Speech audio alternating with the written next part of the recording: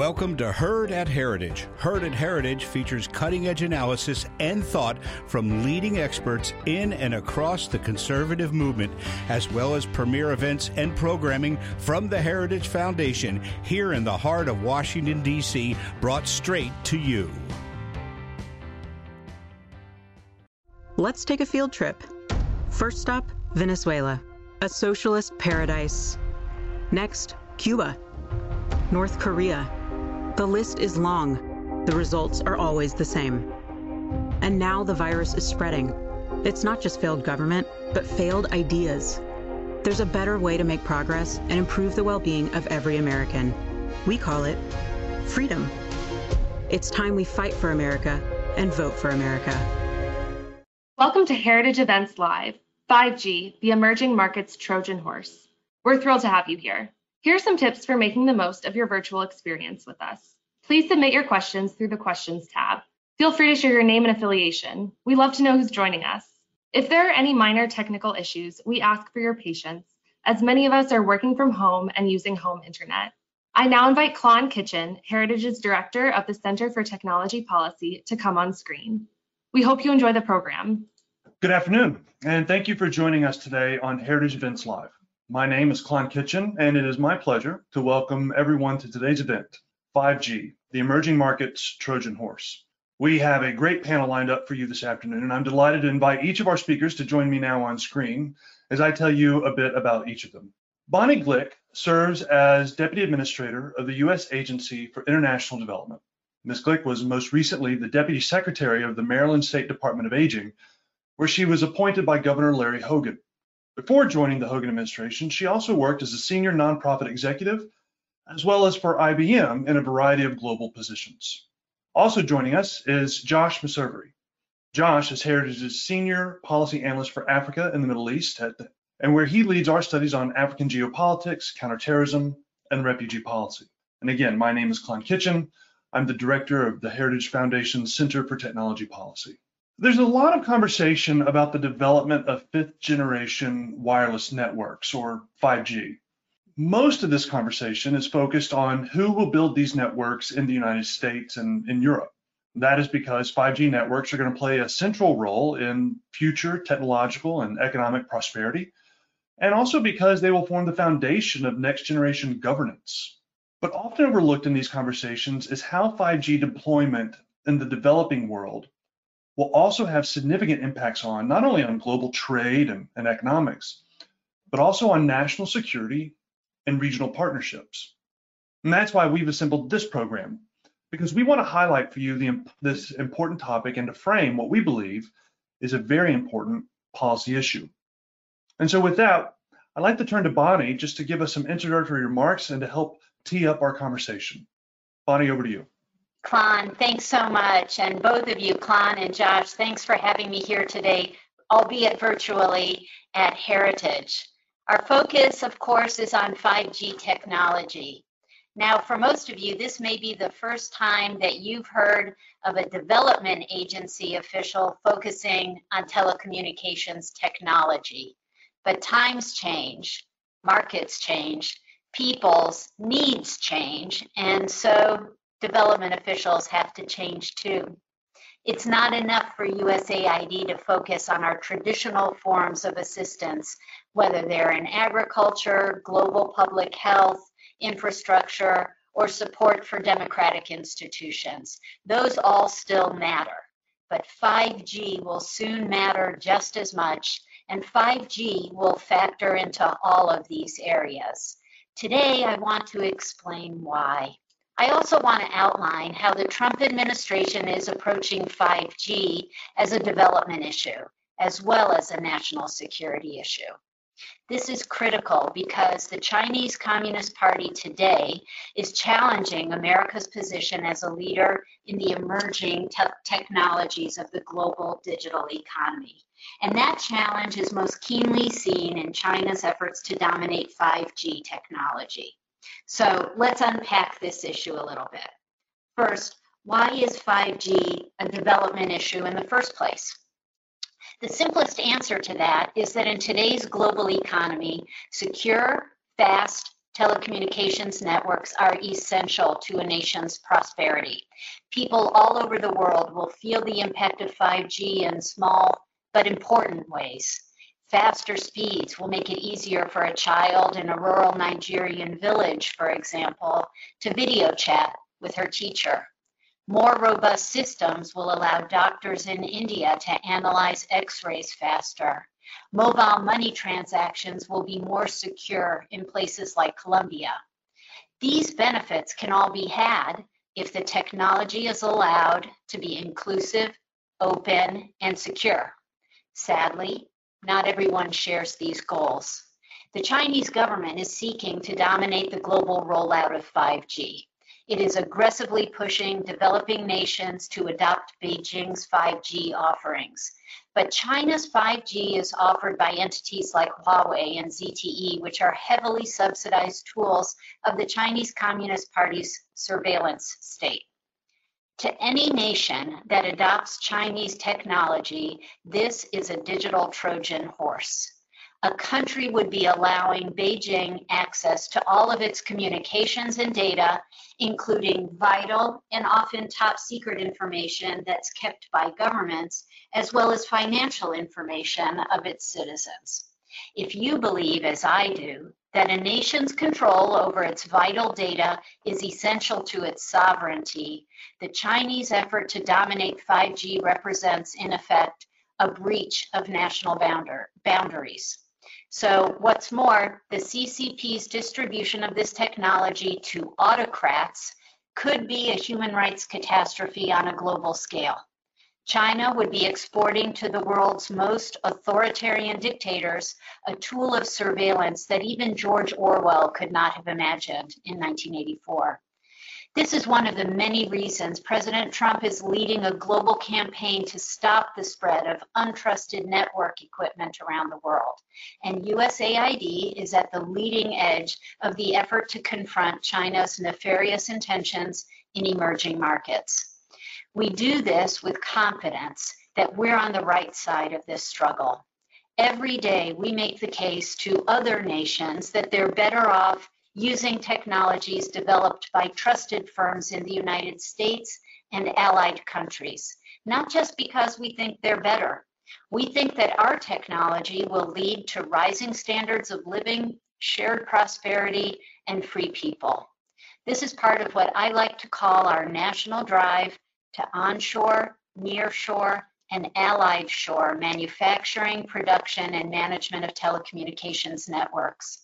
And we're making the case for the American model of technological innovation.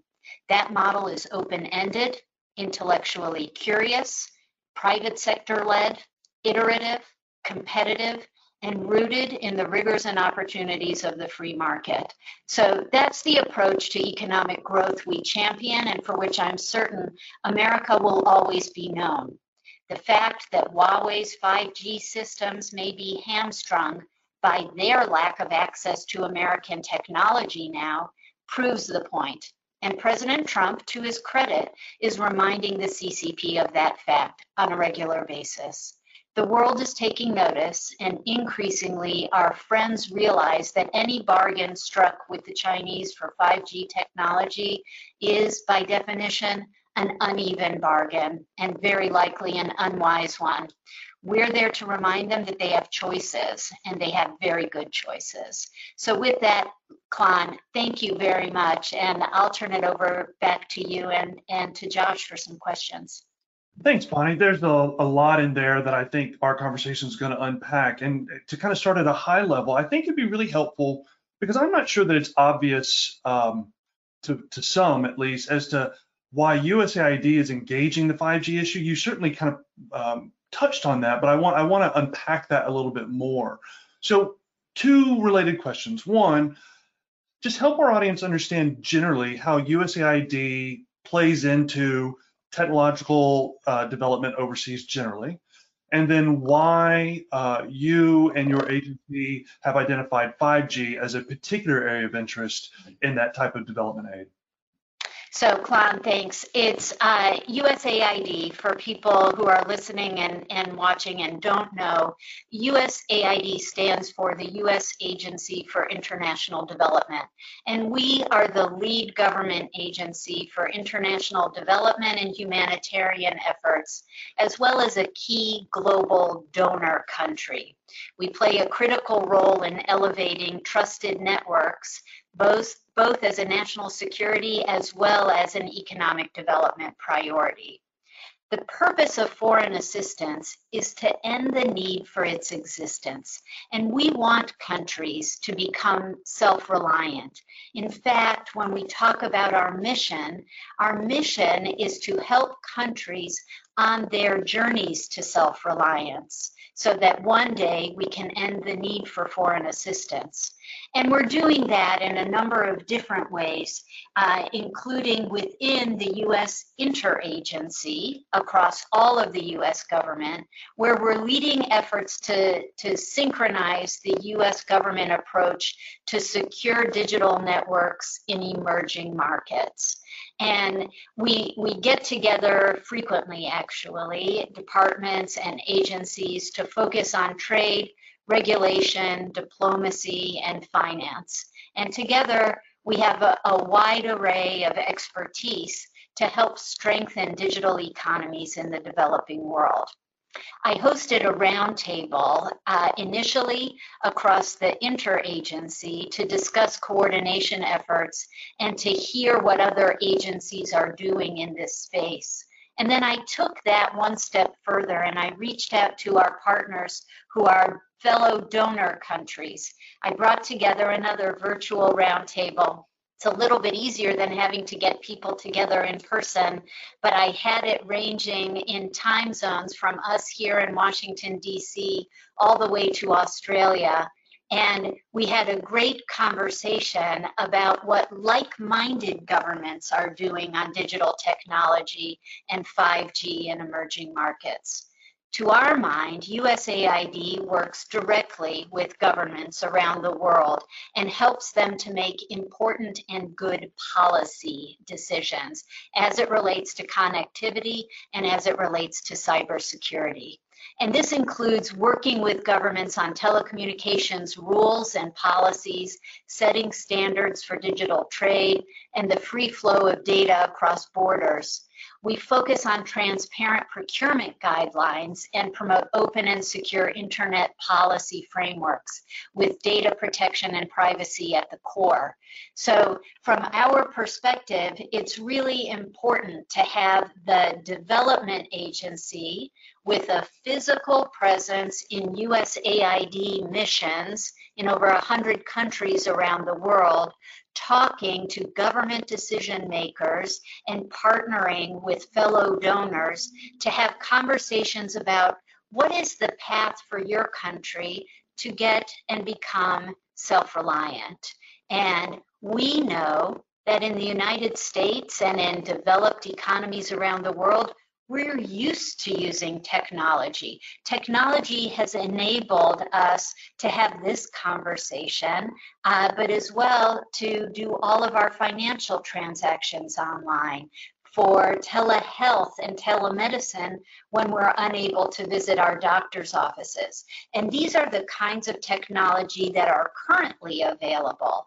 We also know when we hear about the promise of 5G that it'll include things like autonomous vehicles and huge amounts of data being in a throughput that's incredible for fast transactions. So we're taking that step now. You just saw earlier this week that Apple launched its latest iPhone that is 5G enabled.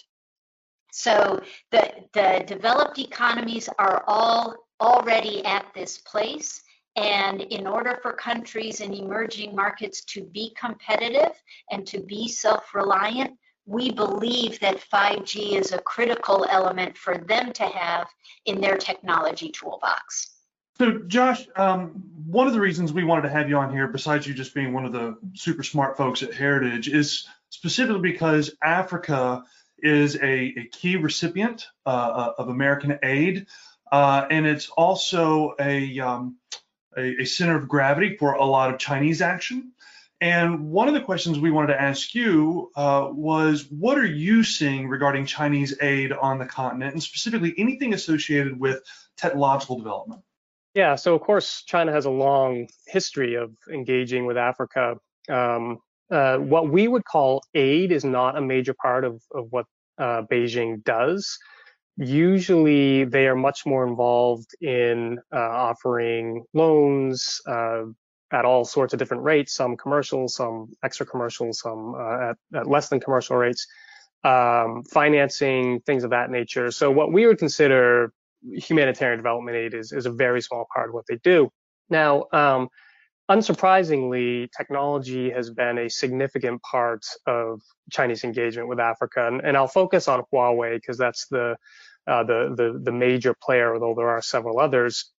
And to give you a sense of the extent of Huawei's presence on the continent, I'll give you a few figures here. So it's estimated that there's maybe a couple dozen 4G networks on the continent that are commercially available. Huawei is probably real quick. Who is Huawei? Help our people understand who Huawei is, and then give them. Sure. Yeah, sorry about that. So Huawei is a major Chinese telecommunications firm. It is not a state-owned enterprise, but that distinction is almost meaningless in the Chinese context. It is a national champion, so that means that it benefits from an extraordinary array of official Chinese government support, everything from subsidies to diplomatic support and things of that nature. And that is part of the reason why Huawei has done so well in Africa. Now, as I said, of these 4G networks on the continent, Huawei's built probably about 70% of them. The majority, or I should say the plurality of Huawei financing is for projects in Africa. So of all the places in the world, Africa gets the most Huawei financing.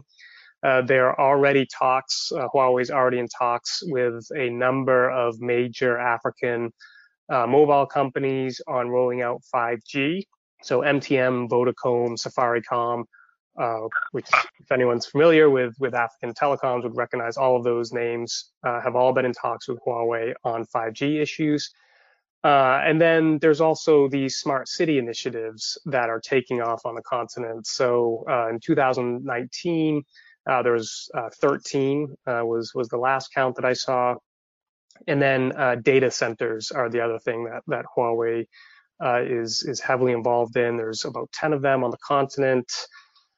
So it's really, Huawei has an extraordinary presence. And I think for the purposes of this discussion, I would say that Huawei is going to build the 5G networks in Africa. It's almost it's a done deal, so to speak, unless there's really a game-changing technology that appears very quickly that is competitive, price competitive with Huawei, because Huawei can deliver a 5G network at a cheap cost, in large part because it has these anti-competitive advantages due to its relationship with the Chinese government that other companies don't enjoy. Yeah, that's good. And I'll unpack it as kind of the tech guy here. I'll unpack that just a little bit so that our participants have a sense of why this even matters. You know, I mean, I'm sure someone is thinking like, okay, so, you know, phones, you know, China owns phones in Africa. Why do we care? Fair question. Let me explain a little bit why that might be the case, why we care. So 5G is actually about a lot more than just phones. It's a lot more than just faster phones.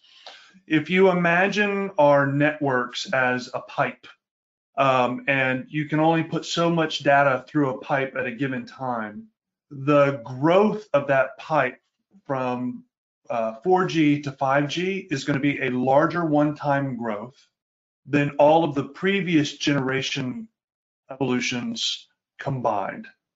So what we're talking about is, because of some advancements in hardware and in software and in networking strategies, 5G is going to constitute a larger innovative growth in wireless network infrastructure than has ever been enjoyed before.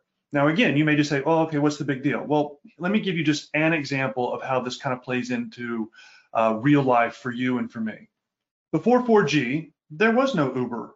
And the reason there was no Uber is because our data pipes weren't sufficiently large enough to support real-time tracking of GPS locations of individuals and of cars, like at scale. As soon as we developed the network infrastructure to support that, all of a sudden, we had this explosive growth of what's called the shared economy, Uber just being an example of that. So a whole new sector of the economy, a sector that is now currently driving a huge portion of the global economy, did not exist. And the key enabling capability that brought that into existence was a wireless technology. Well, when we think about 5G and what's coming, it's impossible, frankly, to predict all of the innovations that are going to be enabled, but we do anticipate them, and that those things are going to be these economic drivers for future prosperity. And so, Bonnie, to turn us back to you in light of that, one of the questions I want to ask you is, there's going to be some on this call with as many people as we have. I'm sure there's going to be some who are skeptical of U.S. aid and of why are we spending all this money on these foreign countries? Shouldn't we be spending it domestically? Maybe just quickly unpack why this is in the national interest, both 5G specifically, but then more broadly, why aid to developing companies or countries is in the national interest. Sure. I'll, as you said, I'll start with the 5G component of it, and then I'll move into why does this matter to us? Why does assistance, foreign assistance, matter to us? And on the 5G side, I'm a little more optimistic, but only a little bit more optimistic than Josh. I don't think that the decisions are all fully cooked. And I don't think necessarily that we have to wait for a different or a leapfrogging technology to move us beyond where we are currently with 5G decisions being made. But there's a little good news associated with that. I'm optimistic because we have seen in developing countries around the world a reticence to further involve themselves with what China calls development, and which you, Josh, very accurately said is really not assistance. It's really loans that are unsustainable. It's the creation of tremendous amounts of debt burden on developing countries in Africa in particular. But one of the things that we're seeing is this increase in skepticism that really has come out of COVID-19. And the recognition around the world that the economic decline that we've seen everywhere has been brought about by the People's Republic of China and the virus that emanated from Wuhan. So with that recognition, countries and leaders around the world are starting to second guess, some of them, the relationships that they've entered into already with the People's Republic of China and looking for alternative solutions. Remember, most of the countries in emerging markets aren't at the 5G moment yet. Some of them are at 2G or 3G or 4G, but the decisions that they're making today are going to impact the future deployment of 5G in their countries. We know that the shift to 5G level technology is inevitable. Klon, as you said, this is going to be landscape changing. We don't even know what some of the innovations are going to be coming out of 5G. We could never have imagined ride sharing like Uber 10, maybe it's more like 15 years ago. We couldn't have imagined it because the technology level was not enabled in such a way that allowed Uber to operate around the world. So we don't know what's going to be unleashed through 5G. We just know that it'll be changing the landscape around the world. There are other technologies that are out there that we're exploring as well. We're investing money in on some level in things like open radio access networks. It doesn't sound terribly exciting or sexy like fifth generation technology for networking, but radio access networks are fundamental to the technology of networking that we're talking about, and open systems that are being developed are aiming to have the same capacity as 5G, bringing that same level of functionality around the world, and being based not on large infrastructure projects and large procurements of hardware, but instead they're based on software, which is less expensive and can be easily upgraded.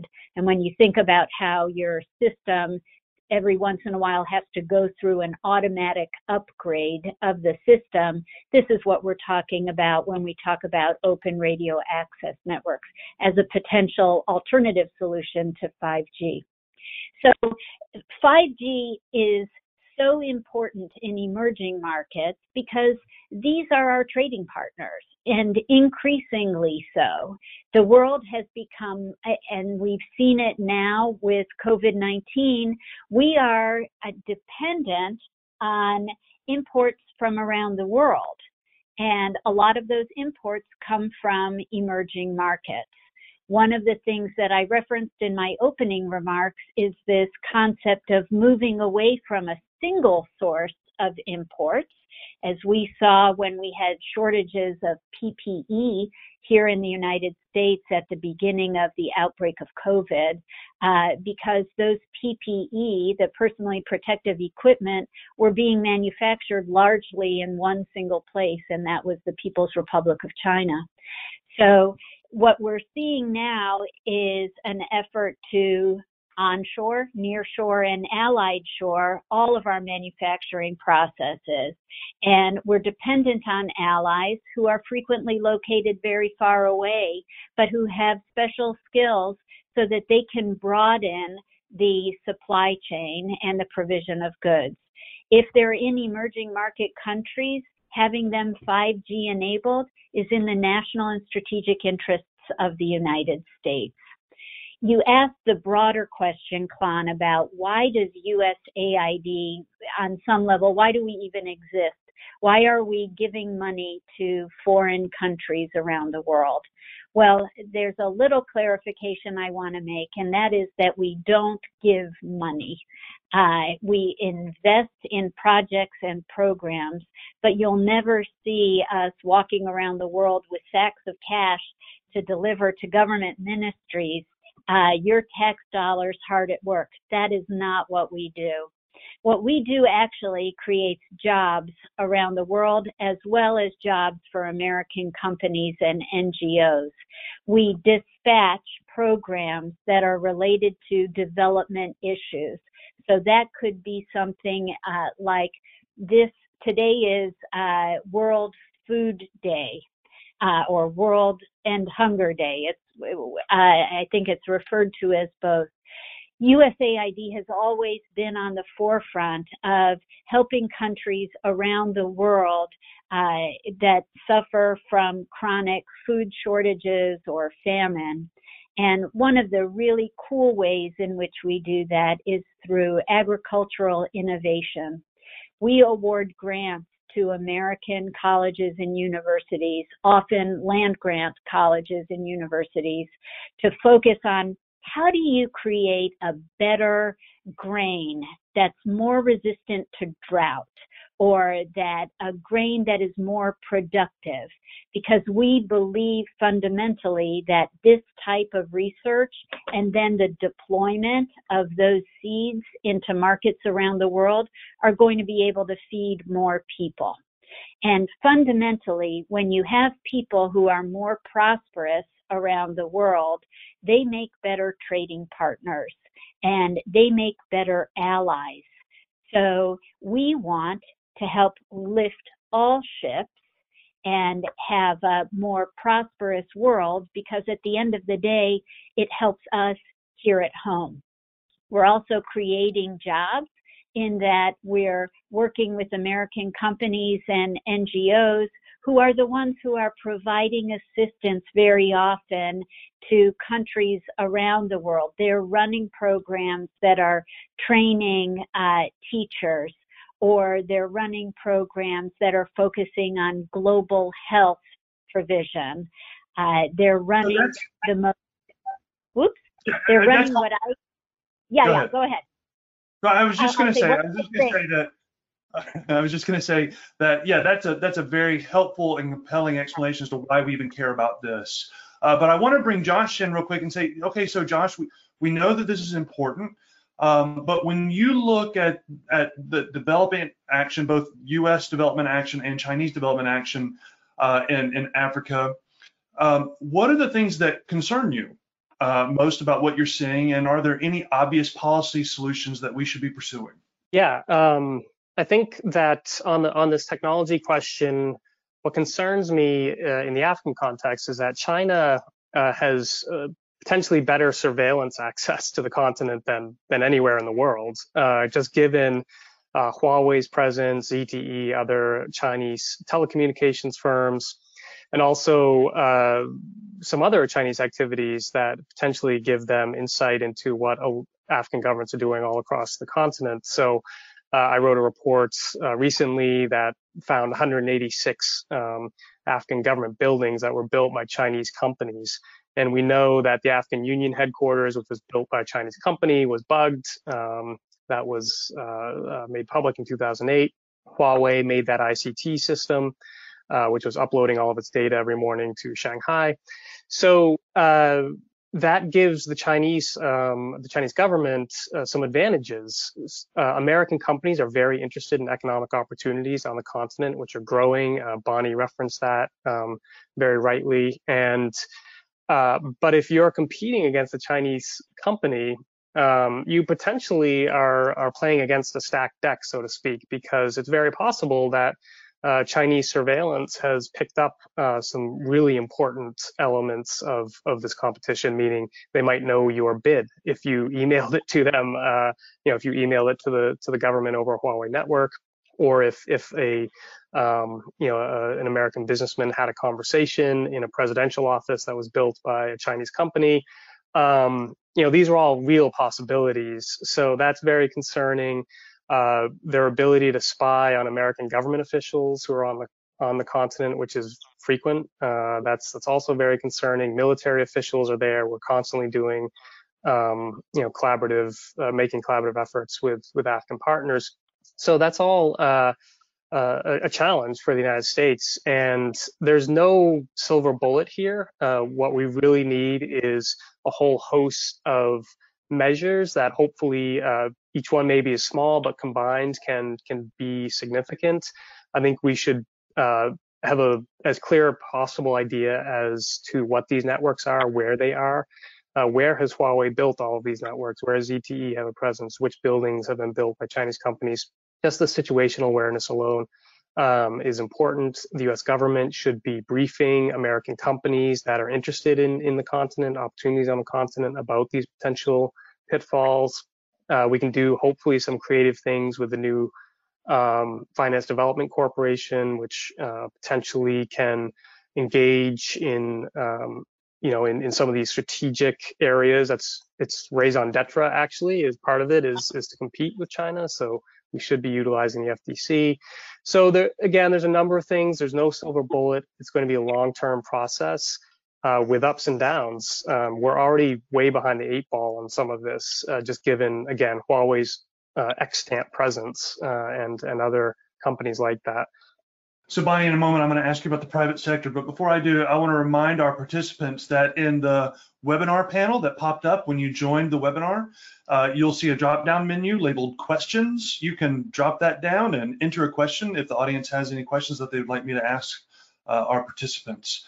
Bonnie, one of those questions that we've gotten is, what can the U.S. do to increase its economic and technological footprint in these developing nations to provide an alternative to the CCP. And I know that you spend a good bit of time thinking about the private sector's role in all of this. So maybe kind of fold those 2 points in, the strategic role the private sector plays, and then any specific ways that sector can be leveraged in this conversation about 5G. Sure. Where we are, I'm still absorbing Josh's comments, which are a little bit depressing. And I want to assure people that there is a reason to remain optimistic. And I'm sure Josh will do the same thing, but all is not lost. And I come at this perspective as an old Cold Warrior, or maybe a young Cold Warrior, but as having lived through and seen the dissolution of the Soviet Union, which fell apart because fundamentally at its core, there was something that was rotten. And you look at the countries of the former Warsaw Pact and you see how they're thriving today in the absence of their Soviet overlords. The Chinese model, which we're seeing today, is, I call it a vertically integrated model. You have Chinese private sector, so-called, as well as the Chinese government in a vertically integrated stack, and they're all marching in lockstep together. We're never going to have that in the United States. Our private sector operates independently of the government, and very often U.S. government agencies are not even in lockstep. What we're trying to do here is ensure that we have a whole of government approach to 5G, as well as the other technology challenges that are emanating out of the People's Republic of China. And in order to do that, we have to work with the private sector. We don't control it, but we have to make the private sector, Josh, as you said, have situational awareness, not just of what the situation on the ground is, but also where opportunities lie. And that, again, goes to this whole of government approach where the Department of Commerce, the Department of State, and as you referenced, the new Development Finance Corporation are all working together with us and with other partners in the U.S. government to inform the private sector, the American private sector, the Western-oriented private sector, of where there are opportunities and how the U.S. government can support those opportunities. Yeah, that's critical. And you know, for our audience, it is important to understand, and I think both Bonnie and Josh have touched on this, that China's preferred model of what they call civil military fusion, or just this cooperative strategy that they have between their government and their nominally private sector, really introduces a host of distortions into the global market. If it were a straight up competition, the United States is very well positioned to outcompete the Chinese Communist Party and its industry. But because they manipulate the free market system the way they do, it is creating some difficulties for us in thinking about how to respond effectively over the long term. Nowhere is that seen more clearly and felt more acutely than in this conversation about 5G. Now, the good news is, and as Bonnie said, the reason for optimism is that we are, the United States is aware of all this and is very serious about engaging it. And we've already taken action in terms of protecting our own domestic networks. We've ruled out Chinese participation in those.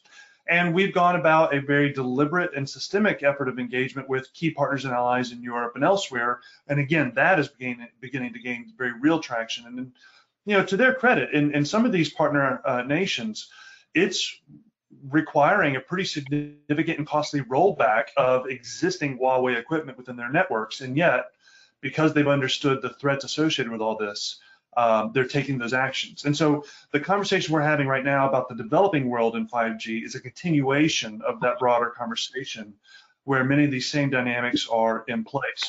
We're getting some great questions here. One of the questions is Huawei the only company for implementing 5G in Africa? So the quick answer there is no, they're not the only ones who are potentially able to implement 5G in Africa, but Huawei is the only company on the planet who can unilaterally develop, deploy, and manage a complete 5G network.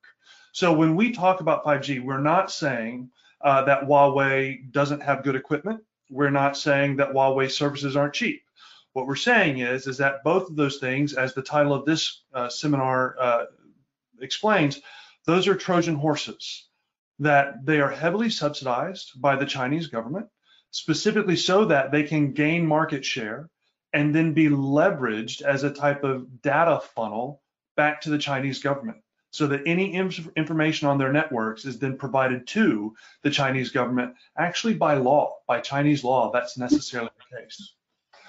Okay, let's see what else we got. Are we aware of the mega city, smart city known as NEOM in Saudi Arabia is projecting to build the northwest of the country? How would 5G be beneficially integrated into this smart city, and how would the collaboration of the Chinese government and Chinese companies extend to China's Belt and Road? Okay, so this is a long one.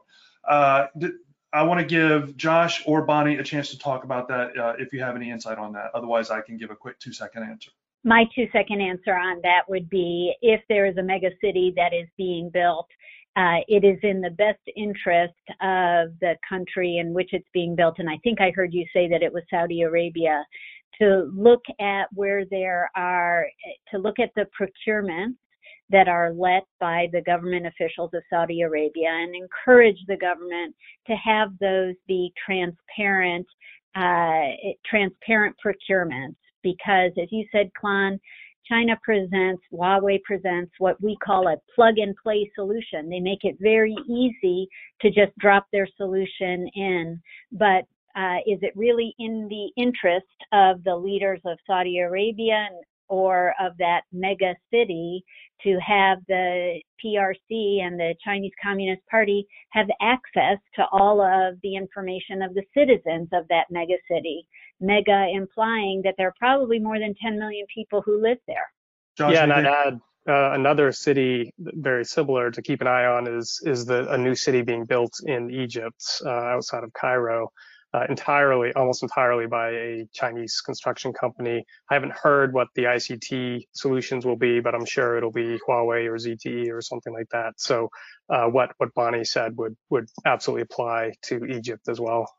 So we've got about 3 minutes left. So I'm going to give you each a minute and a half to just explain to the audience one last time. Look, if you only take one thing away from our time together today, this is what you would have them take away.